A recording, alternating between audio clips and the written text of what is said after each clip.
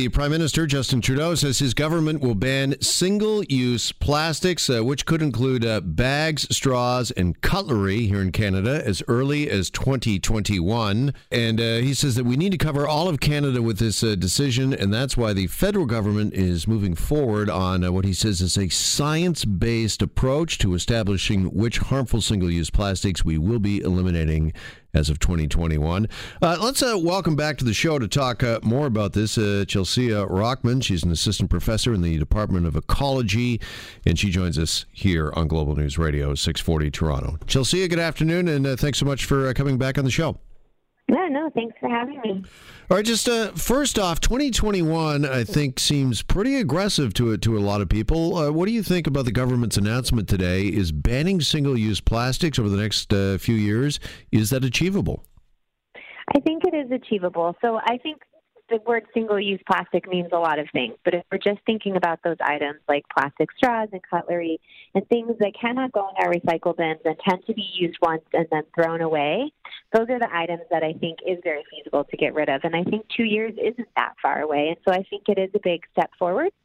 And in addition to this conversation about banning single-use items, there's a lot more in that announcement that also just pertains to increased or improved waste management as well as better science to inform future decisions. All right. Well, let's talk about the science-based approach, which the Prime Minister made particular note of. What exactly does he mean by that when it comes to banning single-use plastics? I think what he means by that is getting rid of or thinking about, getting rid of is the wrong word, but thinking about how you can target some of those items that may actually be hazardous when they end up in the environment and that do go in the environment because they're low value, because they don't have a recycling market. So I think when they say a science-based approach, they mean they want to use the evidence to choose the best items that actually it makes sense to get rid of, where there are alternatives that are not expensive, that don't promote or that don't have accessibility issues. So I think they're just trying to be careful and actually use evidence when making decisions versus just jumping in quickly.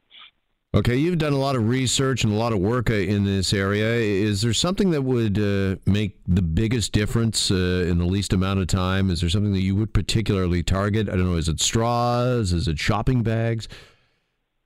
So for me, I think it's not a particular. So yeah, I mean, we go out in the environment, we do cleanups, we do transect surveys to quantify and characterize what's there, and I can tell you that the top items are a lot of these single-use items that you're naming, right? They're plastic bottles, they're straws, they're plastic bags.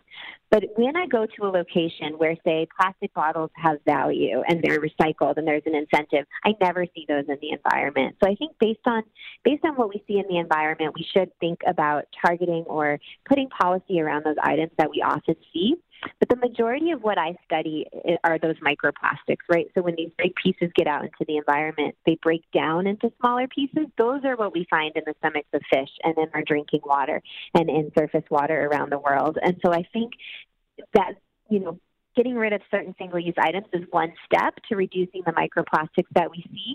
Other things may be filters on washing machines to reduce microfibers. It may be rain gardens or some type of like a filter on storm drains to reduce the dust, the plastic dust that's coming off the road. So I think this is a really good first step, right, to eliminate what we see in the environment. But I think that this is really just the beginning. And I think what the Canadian government is showing is that they're listening and they're willing to do the work. And so hopefully we see a lot more snowball from this announcement today. All right, listening and providing some much-needed leadership in this area. But how do you go about actually achieving this, Chelsea? Is there a way that, it's one thing just to say, we're going to ban these products, these single-use plastics, but how do you do that in a practical level? What is the best strategy?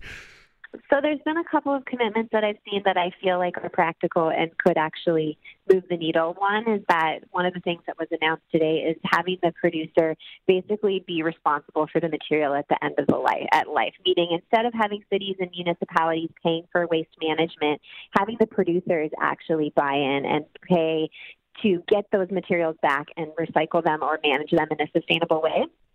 The other thing is putting recycled content standards on industry saying that if you're going to produce new plastics, 50% of what you produce has to be made out of recycled plastic. That makes plastic waste more valuable and makes it more likely to be recycled back into something else. So I think those are good practical ways to do it.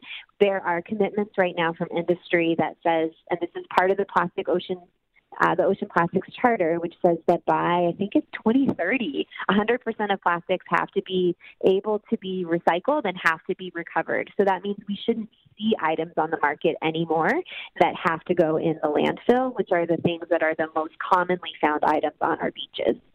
Yeah, is there another country, another jurisdiction or area that you can point to that maybe could be a model for Canada somewhere where they're doing this and doing it right?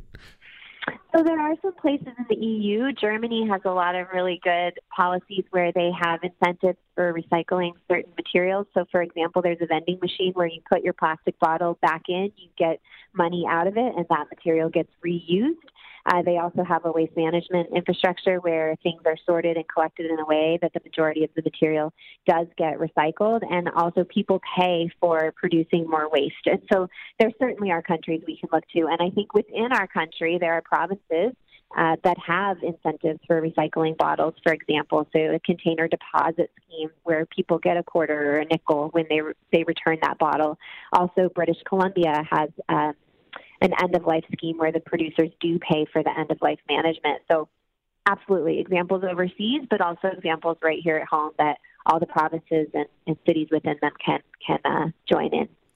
But just looking at some facts here, Environment and Climate Change Canada says that Canadians throw away more than 34 million plastic bags every day that would often wind up in landfills and can take as long as 1,000 years for them to decay. So for those that don't think, Chelsea, that this is really that big of a problem or it should be somewhere down on the priority list, you would say what? I would say that I disagree. I've been working on this issue for 10 years. The amount of plastic that I see in the environment, in our Arctic, in the Great Lakes, in the middle of the oceans, in the bellies of fish, in our drinking water is astounding. I have projects where I have 20-plus students working on a single project because the amount of plastic to count just takes so long. The other thing I'd say to your comment is that when you talk about Canadians and what we throw away, I think that the government just stepped up and they're doing something, but it's not just their responsibility. So people, right, the consumers, we also need to use less and throw away less. So it should be all of our responsibility in the next few years to reduce the amount of materials that we use that will become waste. All right. Chelsea Rockman with the University of Toronto on this for us again. Thank you so much for joining us, Chelsea. Really appreciate the time. No problem. Thank you.